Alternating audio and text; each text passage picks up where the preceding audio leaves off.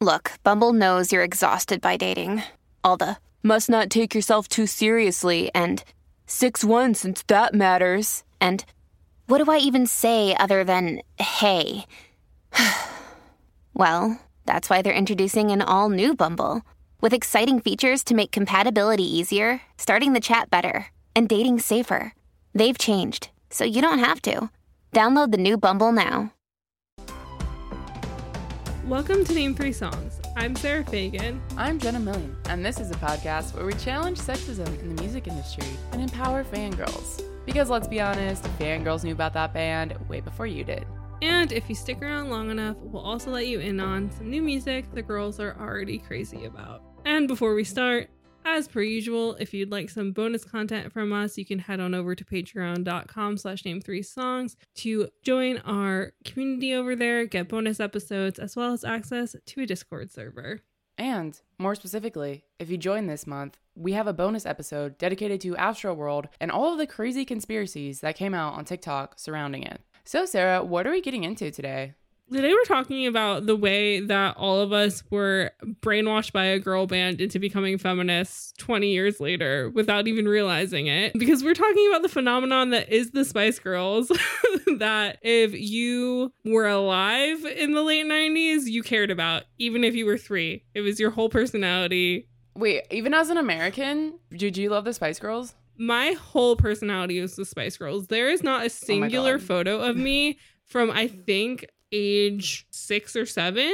There is not a single photo of me not wearing a Spice Girls shirt. Like, my whole life was the Spice Girls. I had the Barbie dolls. We would buy the lollipops because the lollipops had like photos of them with it. Like, you could get Mel C's arm tattoos as temporary tattoos. I have a bunch of unauthorized Spice Girls biography books. Like, this was my whole personality as a child. This is so funny. Contrastingly, I was too young for this. Spice Girls were not a thing in my life until very recently. But yeah, so we're going into how the Spice Girls, even without them 100% understanding what they actually meant when they were shouting girl power, created a new wave of feminism without even meaning to.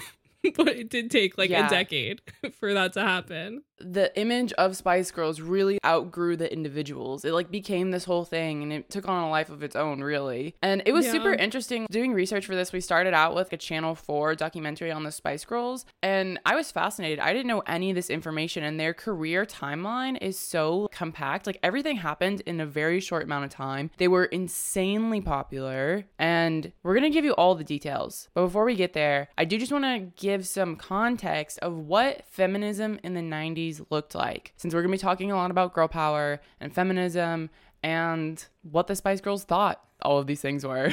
So there's a really great article in Time called How the 90s Tricked Women into Thinking They'd Gain Gender Equality by Alison Yarrow in 2018. And essentially setting the scene, in the early 1990s, the average age of women to get married was between 20 and 22. But by 1997, it was 25. And the Spice Girls were at the peak of their popularity in 1997. So already we see this same 10-year gap, but suddenly women are going to college, they're getting jobs before they're thinking about settling down and having kids. And this is giving them more autonomy. And we see this throughout different aspects of the political spectrum, the career fields. Women are suddenly having this heyday of being in more positions of power. But this author, Alison, goes on to point out that it was kind of this fake thing. Everyone thought women had power, but it turned out not to be very true. And so she writes that I call what was done to women in the 90s bitchification, and it coincided with a radical new media landscape, the emerging 24-hour news cycle providing real-time, unremitting coverage of live and current events, swiftly infiltrated households and shaped the American consciousness during this era. And this is really important because we're going to talk a lot today about Spice Girls and tabloid culture. She goes on to say, the continuous addictive format produced an unrelenting fixation on public figures and newsmakers, but none so much as the women gaining power and prominence in the 90s. When any woman made the news, she often stayed there for days, weeks, months, and in sometimes years. Meanwhile, news consumers blamed women for their own unceasing visibility, as if they had narcissistically engineered unflattering coverage of themselves for personal gain. So this is where we start to see this narrative flipping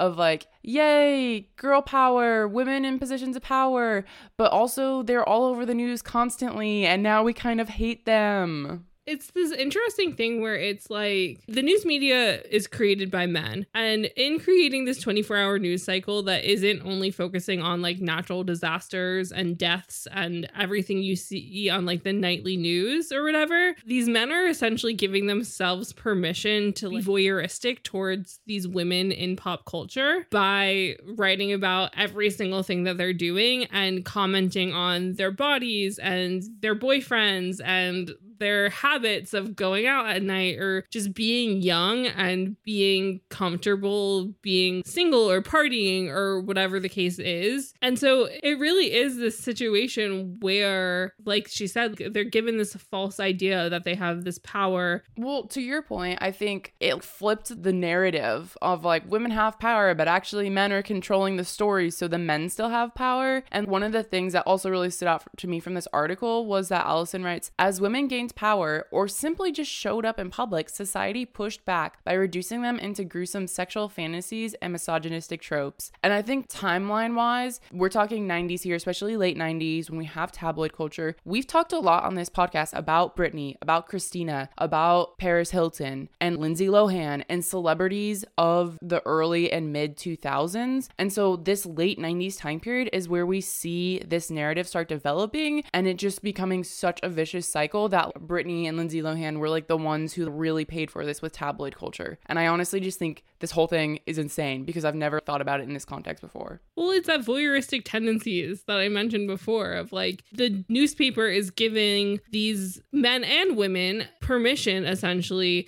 to tear everything about them apart. Allison wrote in this article, she said that women's careers, clothes, bodies, and families were all skewered. Nothing was off limits. And so even though these women were definitely trailblazing, like doing so many incredible things for just women, they were still scrutinized and kind of treated like they weren't real people outside of this celebrity idea. And everything that was reported on about them that wasn't just cold hard facts was deeply rooted in sexism. And so it's this weird thing where like at this point we're on the third wave of feminism. Women are being made to believe that like we actually are reaching a point of having equality, still aren't paid the same as men now 20 years plus on, and the media is just sitting there and just treating these women like shit even though they're doing so many incredible things. Yeah, it's really ridiculous because it all just comes back to the patriarchy. But I think also with all of this going on, like this whole thing of women are being made to believe that we are reaching a point of us having equality with men. And I think that like in any scenario when the media is kind of feeding you this idea of like, oh, look how far women have come, look at all of this, and you kind of just get those tidbits, you run into these situations where you have people who think that they have more knowledge about a situation than they really do, women included, just because you can be young or just like not super educated in these things or not really paying attention, not going out of your way to read the actual articles, just getting the headline sort of situation. And I feel like this is how we get the Spice Girls. And I'm not trying to shit on the Spice Girls.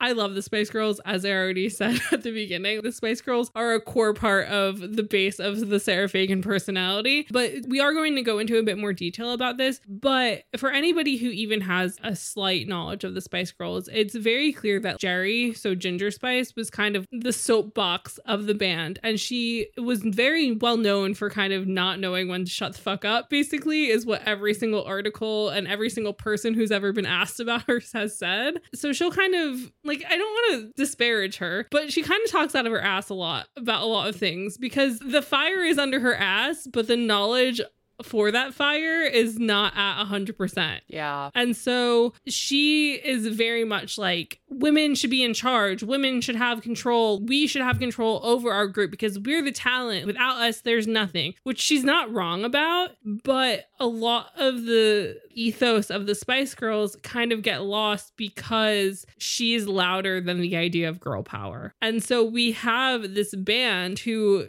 truly changed history and set so many records and have done so many impressive things. But when you have 5 girls in a group and one of them is trying to be woke while the rest of them are just kind of trying to go along with the girl group idea of it kind of being a little bit more than surface level, whereas Jerry's trying to make this a full-on movement without really 100% being sure of what the movement is that she's trying to make, you kind of run into these issues and you run into like a miscommunication by sort of everybody of who the Spice Girls are for, what the Spice Girls are supposed to be doing, and like why people are supposed to care, if that makes sense. Yeah, like their whole message is just kind of chaotic, to say the least. Well, I think that like from what I've learned about them by doing research for this is it seems like they thought that they were going to be a girl group for people their own age. And instead the demographic was 6 to 12-year-olds. Yeah. And like obviously also older people too, but the core demo was like 6 to 12. It's weird that happened. Yeah. And it doesn't 100% make any sense because the goal for the Spice Girls was to fill a gap because there were all these boy bands having success. And boy band fans are like preteen to like 20 and onward, but like the core demo is kind of like 13 to 18 for boy bands. And so the fact that the Spice Girls demo was literally 5 to 7 years younger than that, it doesn't really add up or make sense. It is confusing. Okay, so to fill y'all in, for those of you who have no idea what we're talking about, or who are new to the Spice Girls journey, I should say, the Spice Girls were a British girl group actually formed in 1994, but didn't have their debut single until 1996. So the girl group consisted of Melanie Brown, aka Melanie B, also known as Scary Spice. Then we have Melanie Chisholm, also known as Melanie C, who was Sporty Spice. Then we have Emma Button as Baby Spice, Jerry Halliwell as Ginger Spice, and Victoria Beckham as Posh Spice. And the reason the girls were formed a few years before they actually had their debut single is because they essentially came to be through an audition program held by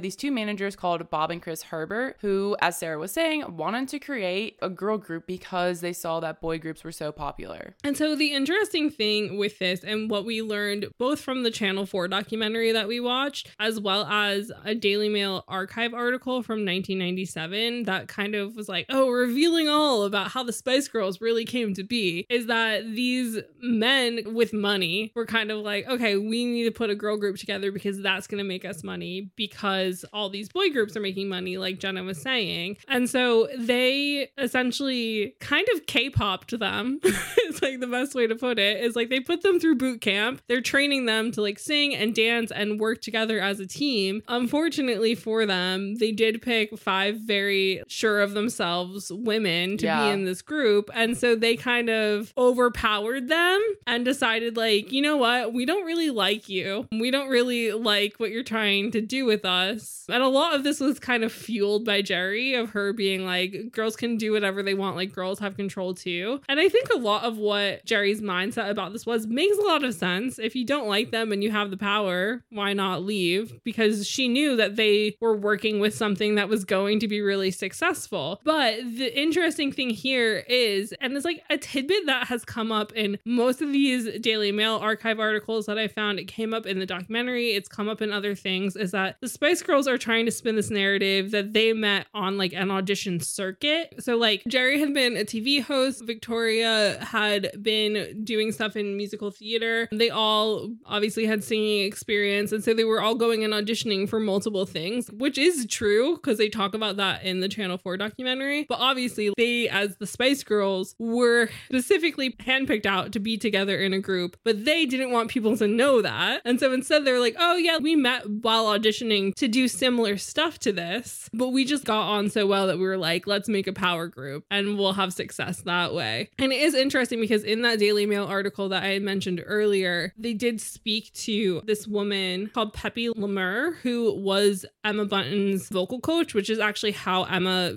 wound up joining the Spice Girls, because there was another girl who was supposed to be in the group and she was like, I actually don't want to do this. And then Peppy was already the vocal trainer for this group that got put together, and she's like, oh, I have this girl who I've been working with. She's really young. She's really cute. I think she'd be great. And so she got Emma into the group. And so really without her, we wouldn't ever have the Spice Girls. And so basically like in this article, she's kind of like, it was really frustrating as they were getting more popular and talking about their makeshift story about how they were put together, that I was never acknowledged at all.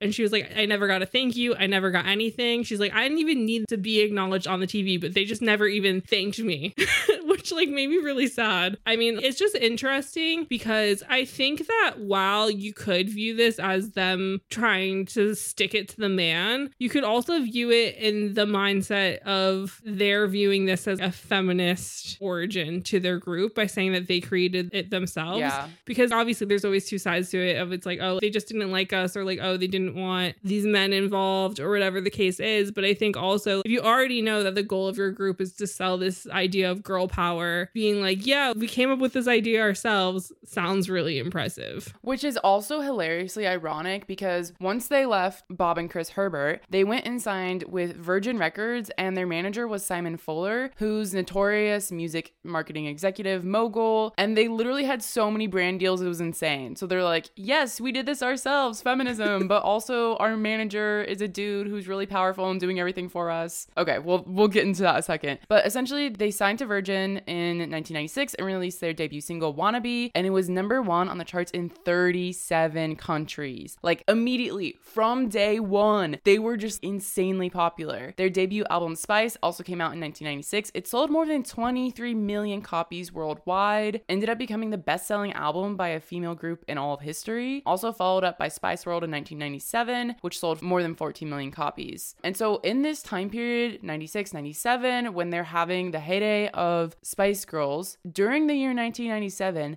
they made £300 million in advertising sponsorship. 300 million. They literally are the definition of 0 to 60. And like, you have to think about this contextually of they were everywhere. They had Pepsi ads. Their faces were probably on the side of buses and billboards, and like literally inescapable. Came from nothing and overnight had this huge success. Imagine 1996, they're chilling, they're like gearing up to like do this thing. You have no idea if it's gonna go well or not. And then a year and a half later, as a group, you're close to being a billionaire. Actually, at that point, as a group, they probably had brought in over $1 billion between that and like their record sales. But this is the thing with sponsorship money, is a lot more sponsorship money usually goes directly to the artists. It's so crazy and it's so interesting because every single person that had any say in anything looked at the Spice Girls and saw dollar signs in their eyes. And we're just like, this is how we're going to make money. This is how we're going to sell things. This is how we're going to get product. Because as we've talked about in past episodes, the young girl market is the best of all of the markets, because who's going to say no to a 7-year-old pitching a fit in the doll section of Toys R Us being like, but mommy, I need the posh Barbie doll. And so this just goes to show the insane popularity they had. And as Sarah mentioned, like how lucrative a market this actually is. But at the same time, as we said, Spice Girls like to be their own boss. And so literally by the end of 1997, they left Simon Fuller and they left Virgin Records because they wanted to do things on their own again. I don't know why.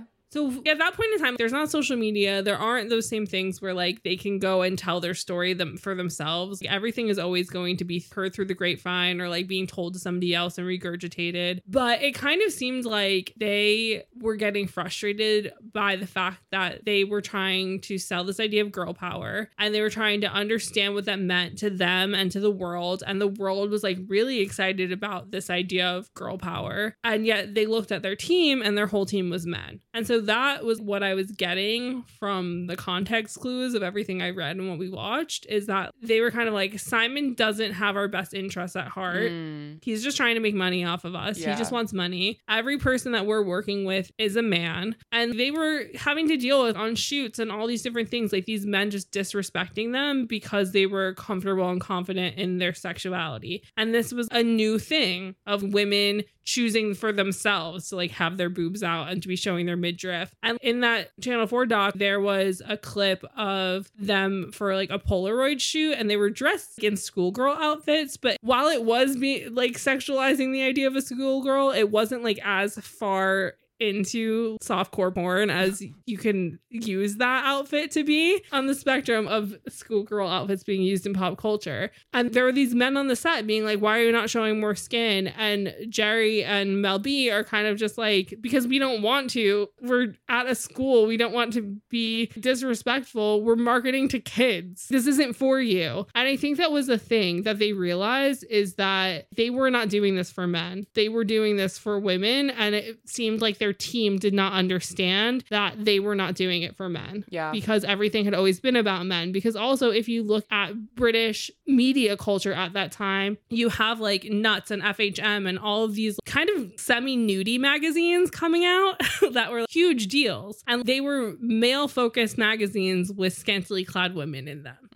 And that was like what media culture was at the time. And so there are these women, as I said, being sexy, and they're not doing it for men. They're kind of doing it for themselves and other women their age. But then they're having to also market continuously to these children because these children are rabid for the Spice Girls. So it's like there's so many levels going on here. Yeah. And I feel like having the team full of men from like a very major label behind you was probably really weighing on them. No, I definitely see like the point you're making here. And also just pointing out too what you said about the magazines and like having, as you said, scantily clad women in them. And the documentary too also pointed out how much the 90s in England were very much like a lad culture. And so the combination of these things, it makes a lot of sense that the Spice Girls doing things to empower themselves, but then every man is still treating them as if they're an object for them. And so it makes sense why there's this division in what they're trying to portray and then how they're being treated. And so once they leave Virgin in the end of 1997, they go on a world tour in 1998. And in the middle of the tour, Jerry just decides to leave. No explanation. She's literally just gone. And then the next day or something like that, they finally get like a call from her or something. And she's like, yeah, I'm leaving the Spice Girls, up and out of nowhere. Putting this timeline together is so insane. The fact that they were barely together as a group in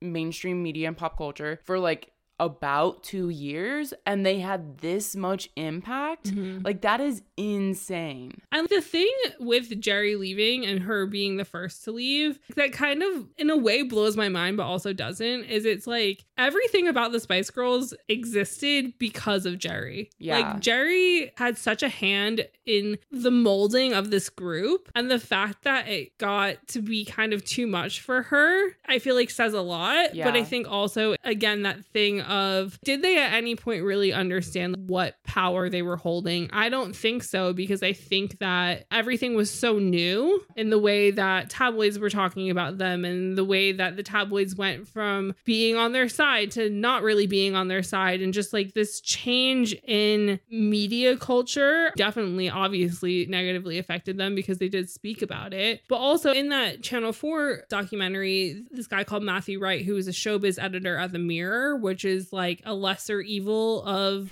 the Daily Mail, but still pretty shit. And so like, as we mentioned earlier, this era kind of was the start of the 24-hour news cycle, and the 24-hour news cycle also including entertainment news. And so what Matthew says is that there was an expectancy that the news had to cover the Spice Girls every single day. And so at some point, they're going to run out of real stuff to report on, and they're going to start having to report on stuff that might not necessarily be real or might cause turmoil or issues. And Matthew said that basically it was like kind of easy to get tons of articles out of the Spice Girls because, and I quote, Jerry was always running her mouth and it didn't seem like any of them were really sure what girl power meant. Oh my God. And so if that doesn't sound like tabloid rocket fuel, I don't know what does. Yeah.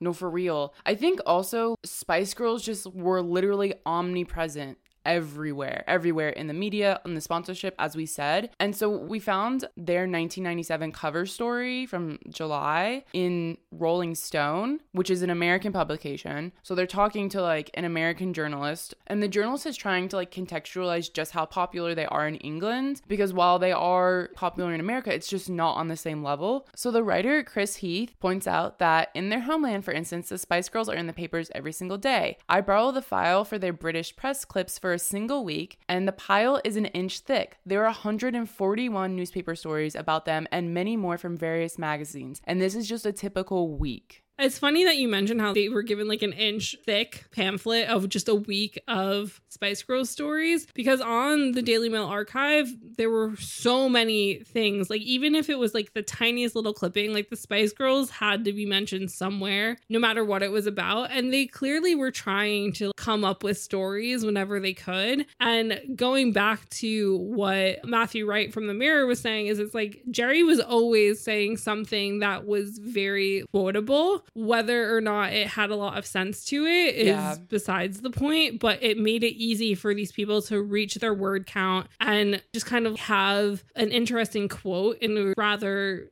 uninteresting article. And so no matter which member of the Spice Girls they decided to write about that day, there was always going to be some sort of Jerry quote going on. And I feel like the underlying theme to all of this is the fact that the Spice Girls are trying to sell this idea of girl power feminism, which is kind of like a gateway drug into feminism. It's very basic level what a feminist is. And it's kind of one of those things where I don't necessarily know what their goal was, because it doesn't seem like they ever 100% knew what their goal was with it. But a lot of young girls took this idea and broadened their own horizons, which I think is pretty incredible. And so for an example of this, there was this Daily Mail article in 1996 that was kind of just talking about how Victoria Beckham went from this kind of quiet, posh girl to being the Victoria Beckham posh Spice that we know and love today, of being kind of sexy and out there and doing crazy things like flashing patrons at a 5-star hotel in the countryside of England. And so the article goes on to say, either way, Victoria has undergone an inexplicable transformation. As her mother will tell you, quote, I don't know, one moment she's playing with her Barbie doll, and the next thing you know, she's flying back from America after getting to number 1 in the pop charts. And the slightest hint that Victoria remains the quote-unquote nice girl she once was, and that her new persona is nothing more than part of a formula which involved each band member defining a certain personality type in order to make them more marketable, is met with outrage. And so then, in response to this, you have Jerry saying, quote, we're not some kind of concept. We call the shots. I don't want to put men down, but it's time for some strong females. Girl power. And so I think that it is interesting that everybody's kind of like, oh, they have these Spice Girl names, they have these roles that they're supposed to fit, they're just trying to fit within this girl band Spice Girls formula. And Jerry is always on her soapbox being like, we did this ourselves. Without us, there would be no Spice Girls. So the Spice Girls couldn't be anybody else. This is all us. It's not just some marketing game plan. You know what? This Jerry quote makes me think of two things. And the first thing is that this Jerry quote is literally the extent of them talking about feminism. Like, it's literally just like, we have the power. Girl power, like that's it. It's nothing deeper. And the second part is that she's trying so hard to show like their individuality, they're unique people, they're not just this manufactured thing. She did leave the group first. Like, I think that's so crazy, as you pointed out earlier. Like, Jerry's very much the loud one, being pro feminism, pro ourselves, pro we did everything, and then she was the first to leave. I don't know. It's crazy. But I think that like that pressure also, when you as a singular person, because I'm not saying that the rest of the girls didn't care about girl power and the whole ethos of the Spice Girls. They definitely did. But I think that they were also having fun. And it felt like Jerry had some sort of ulterior motive to all of this, of genuinely being the face of some sort of movement. Because also, weirdly, the British media was really obsessed with trying to get quotes of the Spice Girls talking about politics. Yeah. And I think it was because of this girl power equals feminism sort of idea. And also at the time, like, feminism was kind of a dirty idea. And like at one point, Jerry even said that she would think of running for office, but only if it was in the borough of Kensington and Chelsea, which I think is just really funny, because Jerry kind of came from nothing, and the second she got money, she became a Tory. It's just very weird. Well, I mean, going off this, they did a 1997 cover story with Vogue, also an American cover story, because they're talking to this journalist like the night they're about to play SNL. But politics does come up in it, but not really because the interviewer prompted it. The journalist Kathy Aker writes, Jerry starts speaking about Margaret Thatcher, why she admires her. Quote, but we won't go down there. And the girls kind of like jump in going like, yeah, we won't go down there. And then Mel C says softly, we talked about the suffragettes and getting the vote to women and all that. But a lot of women don't vote. A lot of our generation doesn't vote. I don't feel I should because I don't know anything about politics. And so it's this very wishy-washy, like women have power, but they're not educated enough to speak about the importance of women having power or like the different roles this plays, because they're saying they're not even educated enough to go and vote, which is definitely something that's even relevant today because we've had so much like, honestly, like I feel like a political reckoning and a political awakening in the past few years here in America, at least. It's like, no, you need to educate yourself. You're like, your vote is important. Like you literally have a say in how people are treated in this country. And we're looking at late 90s feminism going, oh, voting's not for us. Like women should be able to vote, but I don't know enough about politics to vote. It's just so funny how like diluted feminism this is. Wyndham Hotels and Resorts makes travel possible for all. Whether it's the long haulers looking for a great cup of coffee, a roomier rest for the on-a-whim road trippers, or a place to make summer memories with the whole family. No matter who you are, where you're going, or why, with 24 trusted brands to choose from like La Quinta, Days Inn, and Super 8, your Wyndham is waiting. Get the lowest price at WyndhamHotels.com. Restrictions apply. Visit website for more details. Another day is here, and you're ready for it. What to wear? Check. Breakfast, lunch, and dinner? Check. Planning for what's next and how to save for it? That's where Bank of America can help. For your financial to-dos, Bank of America has experts ready to help get you closer to your goals. Get started at one of our local financial centers or 24/7 in our mobile banking app. Find a location near you at bankofamerica.com/talktous. What would you like the power to do?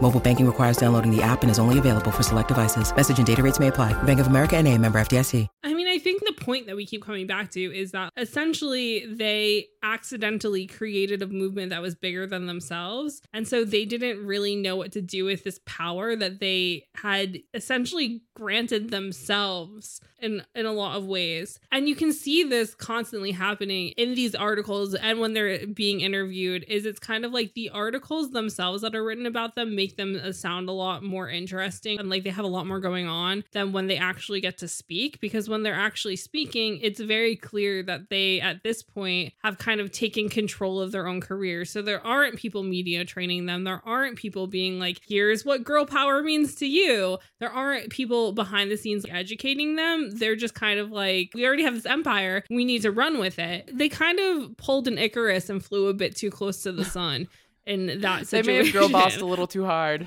They did. They girl boss too close to the sun because the idea of the Spice Girls became bigger than them and they couldn't really live up to what being a Spice Girl and being girl power meant. Because you can see if you read any letters to the editor from Spice Girls fans, or even again in that Channel 4 documentary, there was a preteen girl on some British music TV show basically being like, I think that the Spice Girls are using feminism as a way to make money. And so they essentially planted the seeds for younger women to become feminists. And then the younger women became feminists. And then they kind of were like, you're doing it wrong, the Spice Girls. Yeah. I mean, so I think that like the important thing here is that like while the Spice Girls feminism wasn't very deep, it brought the term to a lot of new audiences and a lot of young girls and women. And this is important because, as Sarah said, it planted the seed so that they're growing up thinking about this and then becoming educated and learning about it and becoming feminists themselves. And so even though it was a very watered down version, it made it accessible to a lot of people. And I think part of the Spice Girls ethos is that they're very raw and unfiltered. Like, you are getting these Spice Girls. There's no facade up here. And part of that is that you don't have to be the smartest person in the room to be respected. I think that's the key thing here. And in this Vogue article, Kathy goes on to write, I'm speculating, but perhaps due to Margaret Thatcher, though it is hard to attribute anything decent to her, a populist change has taken place in England. The Spice Girls, and the girls who like them, resemble their American counterparts in two ways. They are sexually curious, certainly pro-sex, and they do not feel that they are stupid or that they should not be heard because they did not attend the right universities. So while I'm sitting here and saying it's unfortunate that there was nothing deeper context for them to be able to like properly talk about feminism, this is part of the Spice Girls ethos of saying you don't have to be the smartest person in the room. Your voice is still valid and you should still be heard. Yeah, 100%. And like, I don't think that there's anything wrong with the fact that they didn't really understand what they were creating. I think that that kind of, in a way, makes it a bit more beautiful because they were just doing what felt right for them because they didn't have the language or the education or the context to properly explain what they were trying to do. But the feeling was there enough for their young fans, to understand and then kind of outshine them in those ways. Because they took the building blocks that the Spice Girls were giving them by just being brash and confident and comfortable and okay with being like women can be their own people and do their own things. And they took that and they ran with it like their fans did. And I think that that's so incredible that this girl group that basically existed for 2.5 years had that much of an impression on not just the British public, the American public, and also kind of the rest of the world. They truly changed everything for so many people as well as the music industry and all of that. But also at the same time, while there are all these positives that came from the excitement behind the idea of girl power and the fact that it wasn't a fully fledged idea, which gave people the room to make it into a fully fledged idea on their own, it also created the evils of tabloid culture in a lot of ways because it's a group of 5 women. And what is everybody's favorite thing to do with groups of women? Pit them against each other and cause issues and judge them. And like we said earlier with Alison Yarrow and her talking about 90s pop culture, is that they would just skewer these women alive. They would talk about their bodies and their relationships and all these things. And the Spice Girls really were a minefield for these people. Like there were so many options because they were virtually nobodies before they got famous. Yeah. And so there was so much to uncover because they were getting famous so quickly. And so many people who came from nothing who were willing to sell stories. They've talked about how within the first year of them being popular, at least 13 ex-boyfriends came forward with kiss and tell stories and were getting paid for them. Emma Bunton was 18. All 3 of her ex-boyfriends that she had in her whole life all did tell-all stories to the papers. They were getting sold out left, right, and center by every single person that wasn't still part of their lives, essentially. And then on top of that, they're dating in real time, they're getting married in real time, they're getting pregnant in real time, they're gaining weight, they're losing weight in real time, and these papers are having a fucking field day. Yeah. I mean, we talk about this all the time of a certain time and place, all these things had to line up for this to happen. And we also talk a lot about how when you're young and in the industry and you don't have someone looking out for you, you're really vulnerable.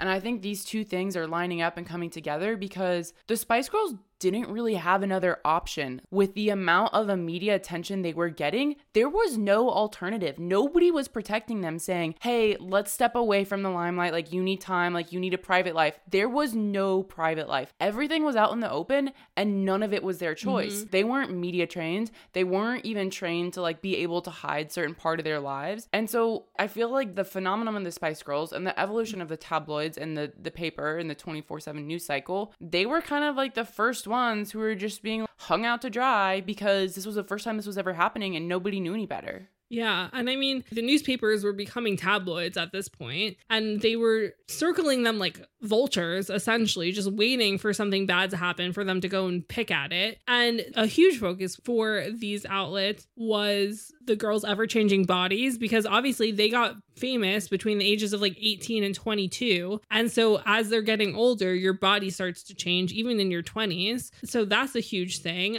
But also, we see Victoria Adams become Victoria Beckham. So she gets into a relationship with David Beckham, who is by far one of the most famous men in all of England. He's one of the most talked about footballers. He plays for Manchester United. And they enter into a relationship that's very much in the public eye. You're seeing interviews of them, like them flirting with each other. It's honestly very sweet to watch their relationship blossom. But there is this obsession with their relationship, and therefore this obsession with Victoria and everything that's happening to her. And the Daily Mail essentially gives her the loving nickname of Skeletal Spice because she loses a ton of weight after she and David Beckham have their first kid, which is Brooklyn Beckham. And so the Daily Mail truly is just focusing on how much weight that she's lost. And there's this really crazy article that was in The Guardian in 1999. This date of publication was December 6th, 1999. And the title of this article was Victoria is Not Amused. And basically what this Guardian article is doing is explaining how the Daily Mail and the Mirror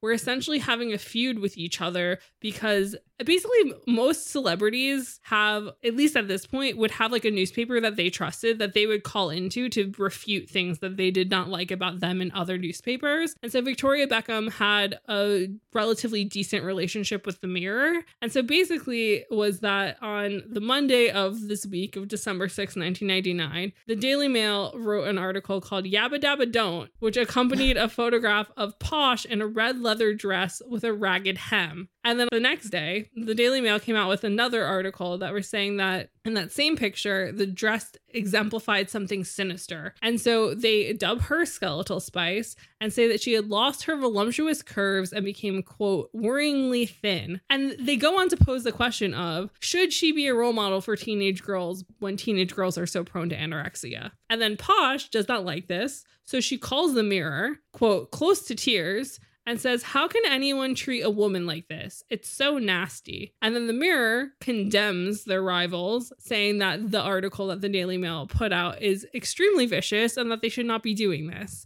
And the Daily Mail does this going forward. They continue to call her Skeletal Spice. There was a whole article later on in 1999 just literally called Skeletal Spice, where they talk about how, quote, her jutting collarbone and stick-like legs were testament to the dramatic weight loss she had experienced since the birth of her son. And they go, how can this skeletal look possibly set a healthy example to the millions of little girls who aspire to be her? And basically, like in a prior interview, Victoria had said that it's irresponsible to say that I'm dieting and anorexic. I've just had a baby. I'm dashing around all day long. I can never sit still. What do you expect from me? And it's like, it just makes me so sad that they would do this. And I mean, they also picked apart Jerry when Jerry was in the Spice Girls. Like, she was the quote unquote more voluptuous member of the group. And then when she left, she lost a shit ton of weight.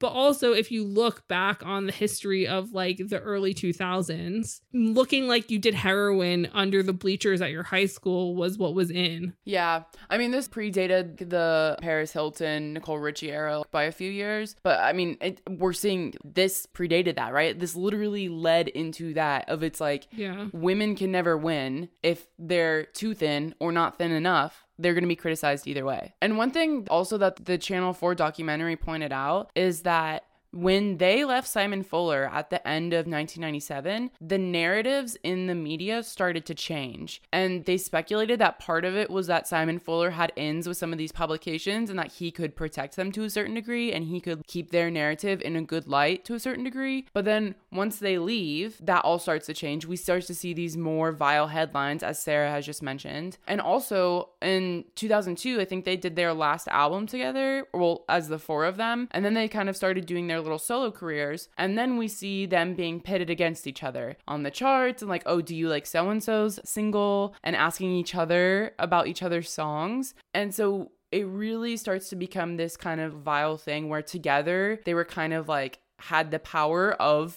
the numbers of being together and like nobody could really pick them apart. But then once it starts to disintegrate a little bit and once they don't have management protecting them, then they just become such easy targets because so much of their life is already out in the public. Yeah. And it's interesting because there also was kind of bad blood between the four that stayed and the one that left.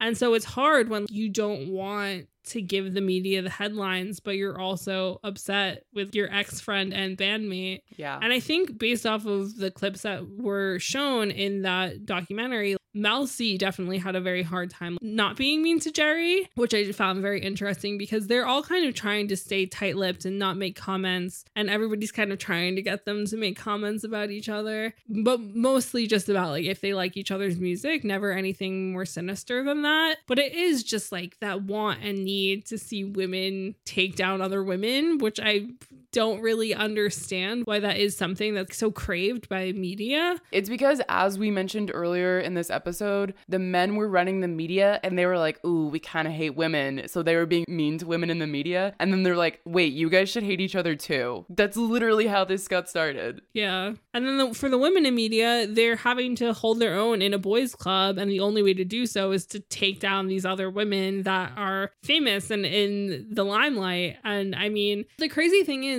that this girl group that was created and really formed this idea of girl power and let that empower themselves to the point of leaving managers that they didn't like, signing with one of the biggest managers in all of music, and then getting famous off of this idea of girl power and girl empowerment and making girls feel like they can do anything. The fact that that was what fueled the media to create this narrative of attacking women to this extent and just kind of hoping and praying to break them down enough to get more content out of them is just so fucked up in so many ways that they really believed, and they really did, as it's been proven by the generation that grew up on the Spice Girls, that they were starting a feminist movement, which in some cases, if you really think about it, the fourth wave of feminism started in 2010. All of those people would have been Spice Girls fans growing up. So I think that they wormed their way into our brains, as I said when we first started the episode, and that kind of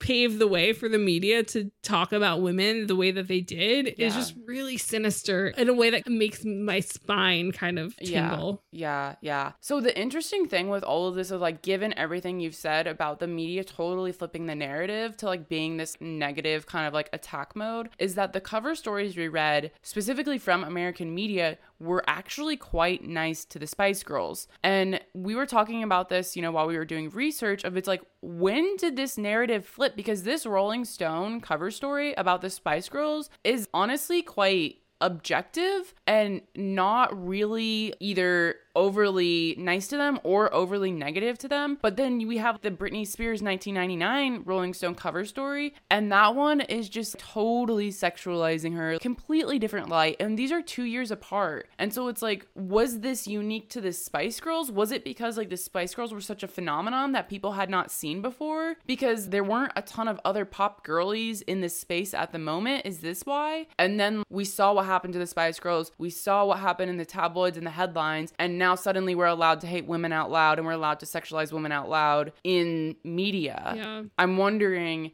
is that the timeline of events that played out, or was it the fact that it was these American publications, you know?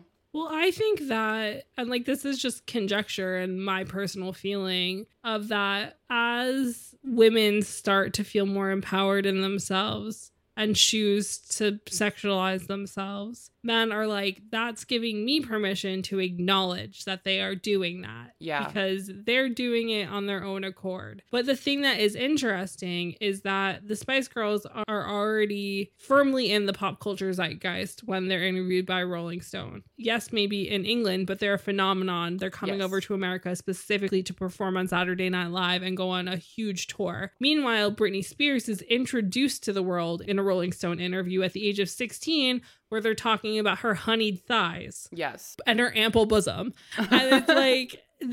Never forget these lines. What poetry. Absolute poetry. They're seared into my brain.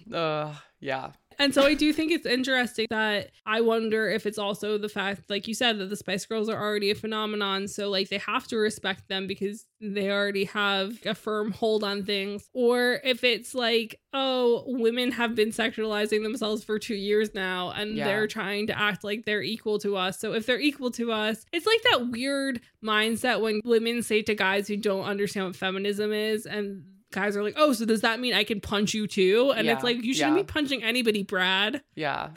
No, exactly. In this Rolling Stone cover story, they literally open up with talking about how Mel B is picking her nose with like a cloth napkin. And then they go on to detail, actually Jerry shares a story against the girl's will, but Jerry does what she wants, about how they were somewhere in Taiwan and they like couldn't find a bathroom. And they were in like a hotel or like some fancy place and they couldn't find a bathroom. And so they like found some towels and like went pee on the towels in the corner. And they're just like sharing this story to fucking open up their Rolling Stone cover story interview.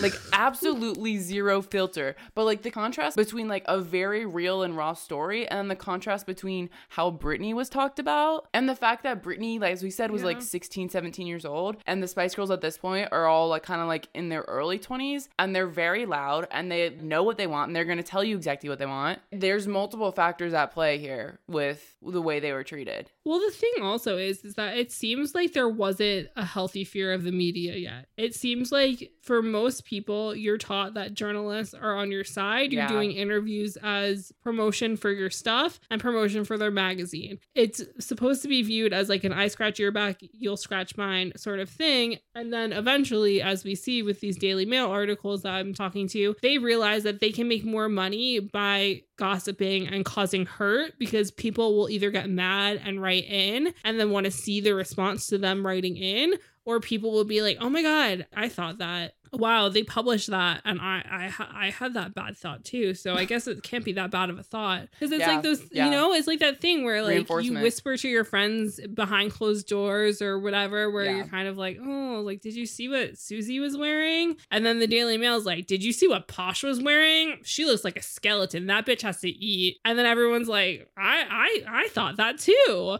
And so then they keep buying the newspaper because these like mean thoughts that they were having are now getting published in the newspaper. This is so vile. And so that's the thing. And yeah, it's really vile. The echo chamber. But it sells. It gets clicks. It's like rubbernecking. It's like watching a car crash to see if there's a dead body, you know? Like you can't look away. Yeah.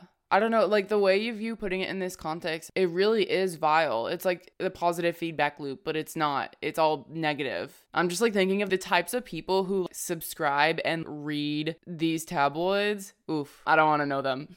Yeah. And so it just is interesting because like I don't think that we can place the blame on this newly forming version of the media for like why Jerry left the Spice Girls, why the Spice Girls had all the issues that they had in their personal lives or what have you. But I do think that celebrity culture and what it was becoming because of new access definitely played a role in a lot of like the scandals and the crappy feelings they have, and why I think also it's been hard to get them to get back together, even though everybody wants it to happen. And anytime that they have gotten back together, their response is crazy world record setting sort of responses. Because all in all, like they essentially went through something traumatizing together because of the aftermath of being in one of the first and the biggest girl groups to ever exist. And so there's a lot at play that I think affected the Spice Girls. And I think a lot of the negative people, a lot of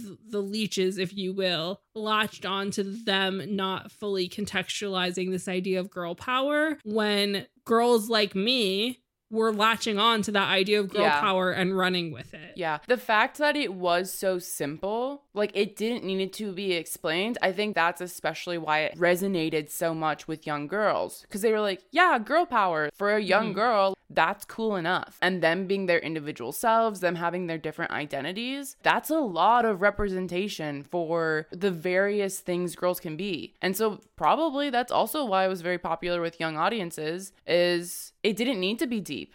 And it inspired a whole generation. Yeah, exactly. And like you see the long lasting response to this by people's general distaste to tabloid culture and people being so behind Britney Spears and being so angry because we were too young to be reading these articles and looking at these newspapers and paying attention to this stuff at that time. So we weren't aware of how like I wasn't aware of how upset my favorite Spice Girl was about what was going on in the media. I just see the Spice Girls breaking up, and I see them doing solo careers, and I see things like when I'm at the supermarket with my mom of like, ooh, Emma versus Jerry, whatever's to happen, you know? And so you just get these things where it's like, in my mind at like whatever 7 or 8, I'm like, why are my two best friends fighting? Yeah. You know? And so it's so crazy how much ridiculousness was happening at that time that the mass amount of their fan base had absolutely no idea what was going on because they were too young to be aware. And their parents being like, oh, the Spice Girls are too sexy. There are like teachers at schools being like, they can't listen to the Spice Girls at recess because it's too sexual. And these kids don't know. All they know is girl power. Yeah. That's all they know. That's all they're getting from it. And yet everybody's like, no, you can't copy the Spice Girls dances. You can't bring that book to school. Their boobs are out. And we're like, what are boobs? She's cool. Honestly, you've made some points. Like the whole, what is a role model and what is a role model for kids? I don't know. I mean, obviously, as we've talked about multiple times on this podcast, there's certain content that will be age appropriate and not age appropriate. But at the end of the day, the Spice Girls shouting girl power is appropriate for young audiences and is exactly why they were probably as big as they became and probably why there's such a cultural nostalgia about it. Yeah. I mean, it's like when you watch a kid's show, there's always going to be jokes for parents that go over kids' heads. Yeah. So that parents can enjoy them. And it's kind of like the Spice Girls tits were the jokes for the parents. Oh my God. Oh, yeah. But like in all seriousness, I mean, like they completely changed the trajectory of the music industry for women, but also for some reason they seem to be the catapult for this shitty tabloid culture, specifically really, really focusing on women's bodies and relationships and what have you. And it's just really upsetting in a lot of ways that like these 5 girls who were virtual strangers became best friends, created a movement out of this idea of girl power where they just wanted to feel empowered within themselves. And the media went from loving it and eating it up and being like, yeah, girl power, to them being like, but do they know what girl power is? Constantly trying to trip them up, constantly causing them problems, asking them about politics and all these things that like are very polarizing. And at that time, it was very much like, don't talk about politics at the dinner table sort of situation. And the tabloids essentially use the fact that they assumed that the Spice Girls weren't smart to catapult into this whole new tabloid world where people like the Spice Girls, women trying to live their best lives, have 100% become public enemy number 1 for literally no reason. It's so wild because we talk so much about like Britney and Christina and Lindsay Lohan era of like that being awful. But then seeing the Spice Girls history and like lining up the timeline of the Spice Girls and the news cycle and the tabloids, all of this came together at the right time for this to have this result. It's so crazy. Yeah, I mean, the Spice Girls and tabloid culture, while I want to say the tabloids were leeches, like they kind of unfortunately had a symbiotic relationship until the tabloids kind of were like, we can be more powerful if we take you down. Yeah. And then we saw that as an ongoing pattern throughout pop culture for literally still to this day. But on the positive side of things, the Spice Girls accidentally created an army of feminists who are now grown women who are trying to change things. So today I would like to see this as a glass half full kind of moment of these women who shouldn't have had that much power had so much power by accident. And it was all thanks to Jerry's nonstop talking and occasionally Mel B. No, I mean, it's one of those situations where you couldn't have just one of them without all of them. Like, the Spice Girls never would have been any of this without all 5 of them. All 5 of them were key to their success. But it is just funny that Jerry was really the fire that rocked the boat. And yeah, so I mean, like, I feel like there's lots of thoughts to be had. There were way more articles to prove our points than we could even go over. So if you'd like to go through Space and Time a little bit and go read some back catalogs, it's really easy to get a fake New York Public Library card on the internet. And you can go read the Daily Mail archive on all of this stuff, which is just insane. And if you guys have thoughts and feelings, we always love to hear them. And obviously talking about the Spice Girls is really fun and interesting for us because I mean, they basically created feminism, guys. They were the blueprint for Josie and the Pussycats. Let me just say that. They literally were, because like Josie and the Pussycats had all of the fun branded stuff and the Spice Girls were doing that for realsies. Sarah's life story is making more sense now, guys. I'm so glad we could have this discussion so I could learn more about Sarah. And you can too. So if you have angry thoughts about the Daily Mail, if you have thoughts about how the Spice Girls or also your accidental origin story into becoming a feminist, we would love to hear them. You can come chat with us about all of this over on social media. We are at Name3Songs on Instagram and Twitter, or you can find us personally. I'm at Sarah_Fagan and Jenna is at Jenna_Million. So thanks for joining us this week on Name3Songs. Until next time, never let anyone make you feel bad about your favorite band. And remember, you're never too cool to listen to the Spice Girls. Don't forget to subscribe to be notified when each episode comes out, and leave us a 5-star review. They really help. If you want to find out more about any of the sources we referenced in this episode, you can visit name3songs.com.